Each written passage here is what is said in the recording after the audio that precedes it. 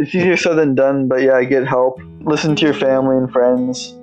Listen to professionals, I guess, because not everyone has good family and friends. Getting through day-to-day life, being a family person. I'm not religious, but doing unto others what you want others to do unto you, or whatever. Yeah, I think that's a good way of thinking either way. I accomplished finishing my bachelor's degree, which took me 10 years. And I accomplished getting my very first scholarship from the BC Schizophrenia Society. I'm developing my own business plan for motivational speaking. And I'm happy with the progress I've made. I wrote three books actually, and two of them I have published now. Last year I took Japanese for a year in university, and I got an A+ the first semester, and I got an A the second semester. A lot of us get caught up in social media or like viewing what other people have accomplished and then comparing ourselves. I think it's just better to reflect what works best for you, where you're at in that moment, and just being present in the moment. You're listening to Look Again, Mental Illness Reexamined, a podcast brought to you by the BC Schizophrenia Society and other BC partner organizations. I'm Phaedra Aldridge, and those were some of the voices from our panel made up of people living with serious mental illness, talking about some pretty amazing accomplishments. Today's episode is all about hope. And when I think about hopefulness, one of the very first people I think about is Erin Hawkes Emeru. Erin has a master's in neuroscience. She's a mom to a young daughter, a wife, and a friend to many. She's a mental health peer support worker here in Vancouver, British Columbia, Canada. Erin has previously been awarded the very prestigious Courage to Come Back Award in the mental health category, and is a published author of not one, but 2 books. The latest book is called When Neurons Tell Stories, a layman's guide to the neuroscience of mental illness and health. But life has not always been easy because in addition to all of the above, Erin has schizophrenia, and her journey with it has been an especially difficult one.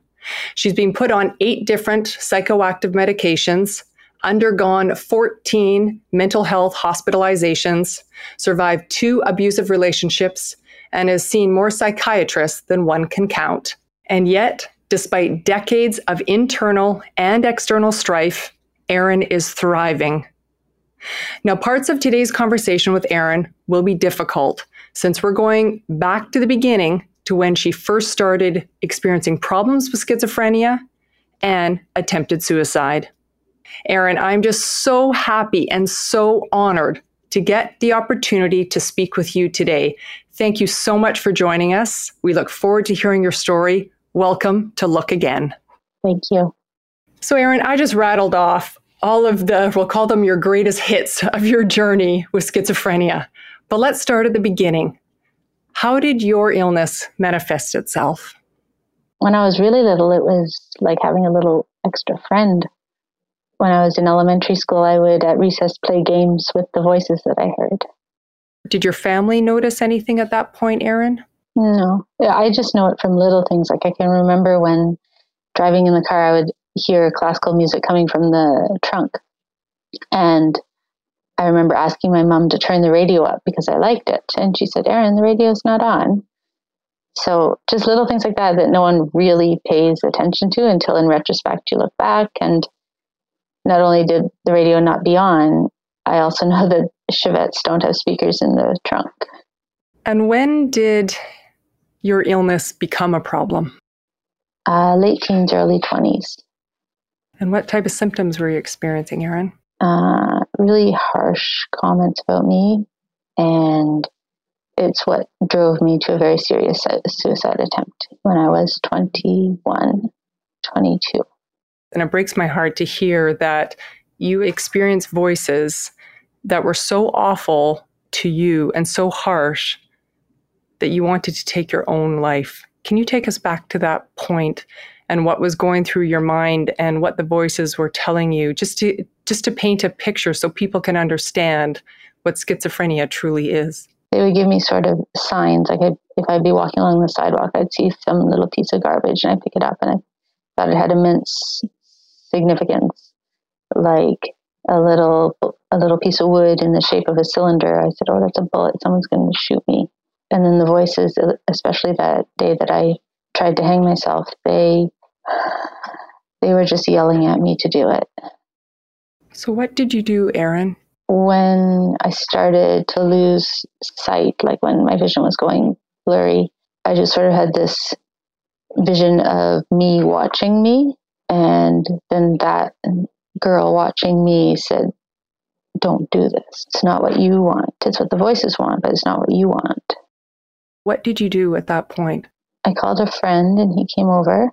He told me to go to student health the next day. At the time I was going to some classes at Dalhousie University in Halifax. And so I went to student psychological services or counseling services and asked to see someone as an emergency appointment that day. And they did.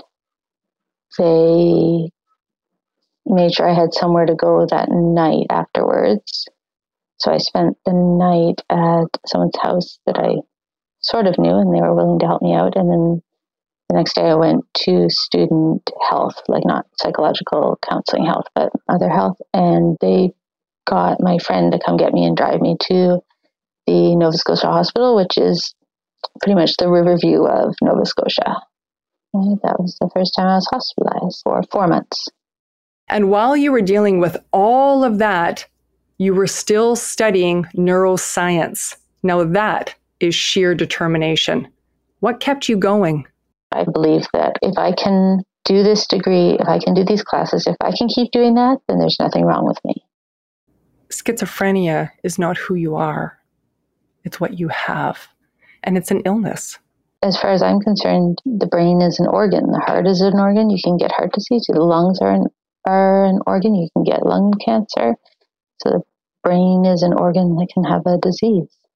So Erin, as you know, the focus of our conversation this week is hope. There are treatments that are scientifically proven to work, and there's lots of bright spots, and there have been many successes, but it's not always easy. So now we're going to hear some thoughts from our panel made up of family members talking about what they've learned along their own journeys with mental illness. Family is really important. You need someone to advocate for you. You have to have someone behind you. I have to say, I spent a lot of time learning of the mental illness and what my sister is doing and not doing, and taking classes and participating in different activities. You're going to have to be patient. You're going to have to love them through the hard times. You have to realize that it's not themselves that is speaking out. It's not their true personality. There is no intent. They are ill. Even when things are bad, they're doing the best that they can to. I'm in a lucky position that I have a close relationship with my son even still. And I know that's really tricky to hold on to with schizophrenia. And it just feels good. You know, he's not the same person maybe that thought he was going to be when he was a baby, or maybe even the same person he was before he got diagnosed, but he's still just this wonderful person that I love so much. They're all living independently. We're in great shape now. Actually, one is married for 2 years. He's an excellent husband. They're all working. They all have cars. We just live very grateful day to day that we are where we are. And our expectations in life are different than other people's. There will be no lawyers, no doctors, but we have great things happening with them. They're just different than what other people have. It's hard, yeah, because you run into a lot of walls along the way, and you have to kind of keep trying.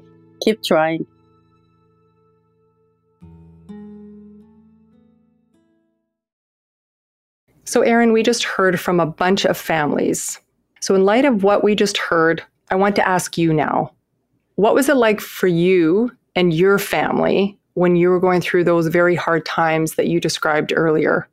Pretty soon following my discharge from hospital in the Nova Scotia Hospital, I moved out to Vancouver, BC to do my master's at UBC. So the majority of my worst years were spent on the West Coast, whereas my parents lived where I grew up in New Brunswick. So really there were phone calls, but when I would be ill, I just minimal interaction. didn't like talking to anyone, didn't want to talk to them really, which must have been so hard for them. So what is your relationship like with your family? It's really good. I'm sure whenever someone has a baby and having a really good time of it, they think to thank their mom and dad a bit more for all that they did for them.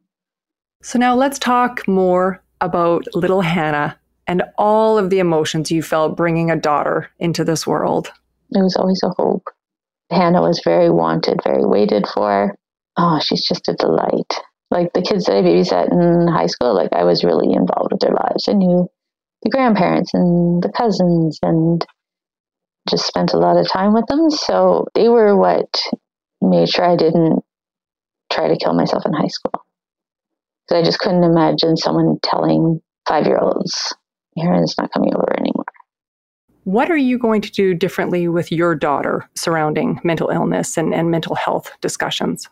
I mean, she'll learn pretty young that every morning and every night Mama takes some medication. What always goes through my head is the 1% chance of getting schizophrenia in the general population. And when you have a parent with schizophrenia, it's 10%.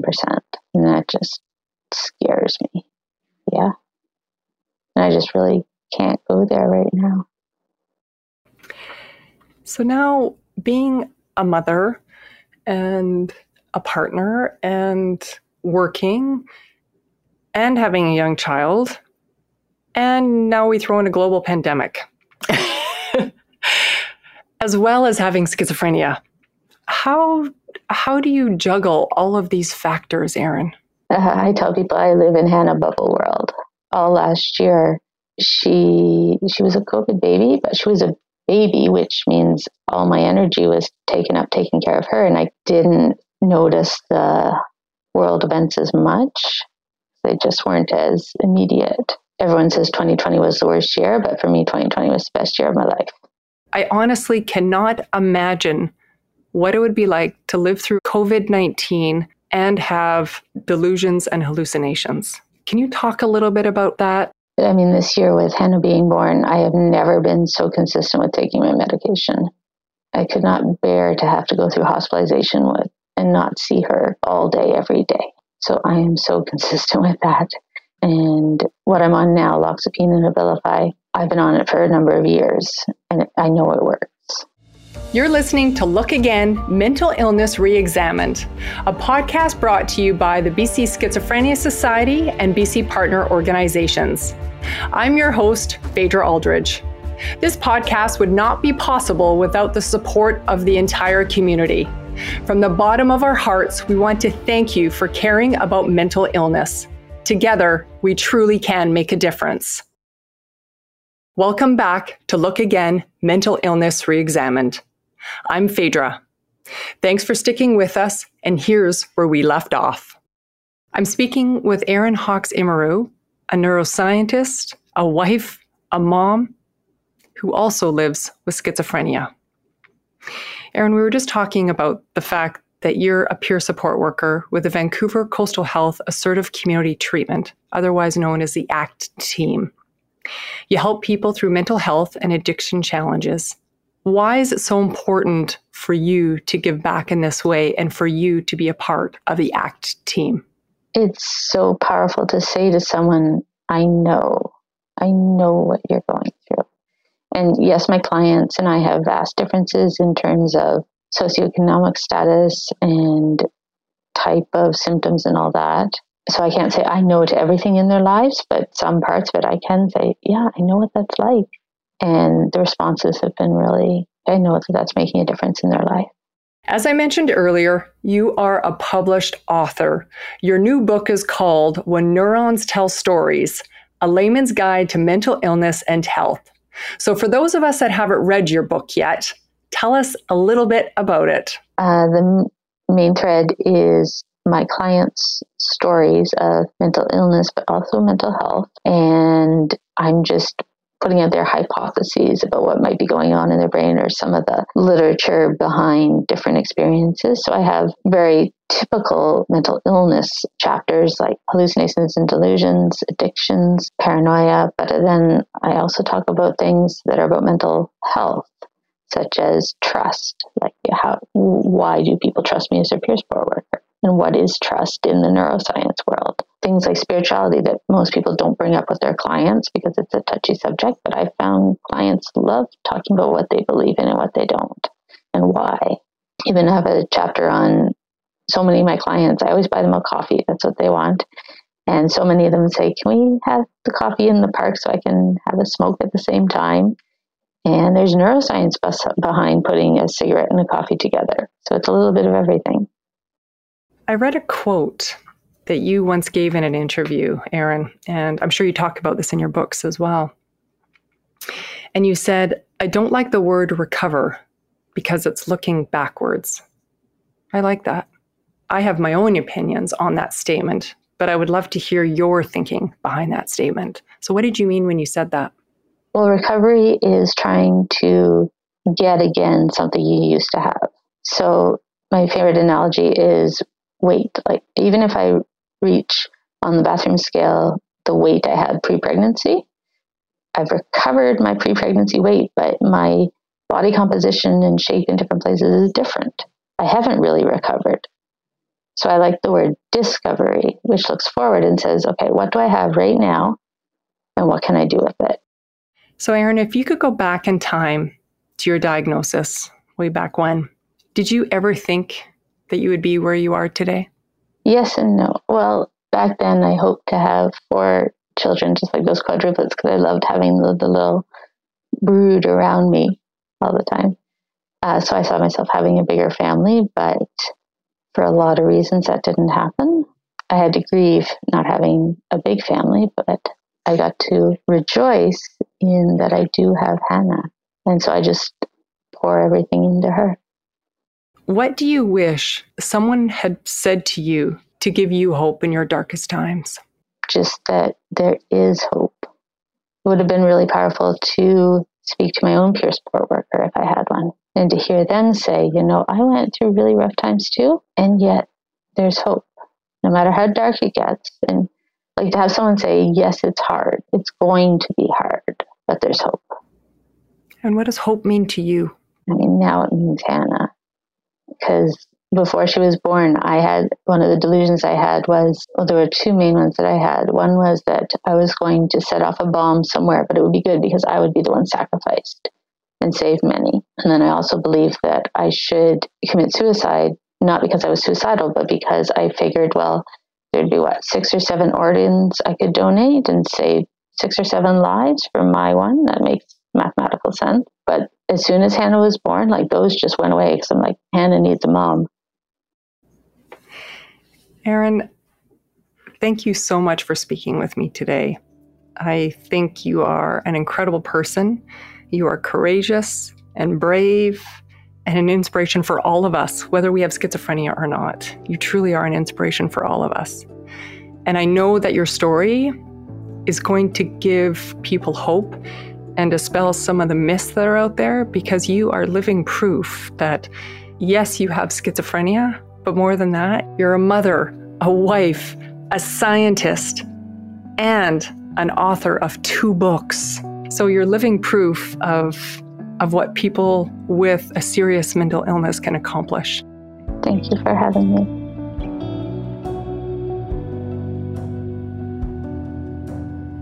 This podcast is brought to you by the BC Schizophrenia Society and the BC Partners for Mental Health and Substance Use Information. We're a group of nonprofit agencies providing good quality information to help individuals and families maintain or improve their mental well-being. The BC Partners members are Anxiety Canada, BC Schizophrenia Society, Canadian Institute for Substance Use Research, Canadian Mental Health Association's BC Division, Family Smart, Jesse's Legacy, a North Shore Family Services program, and Mood Disorders Association of BC, a branch of Lookout Housing and Health Society. The BC Partners are funded and stewarded by BC Mental Health and Substance Use Services, an agency of the Provincial Health Services Authority. For more information, visit heretohelp.bc.ca.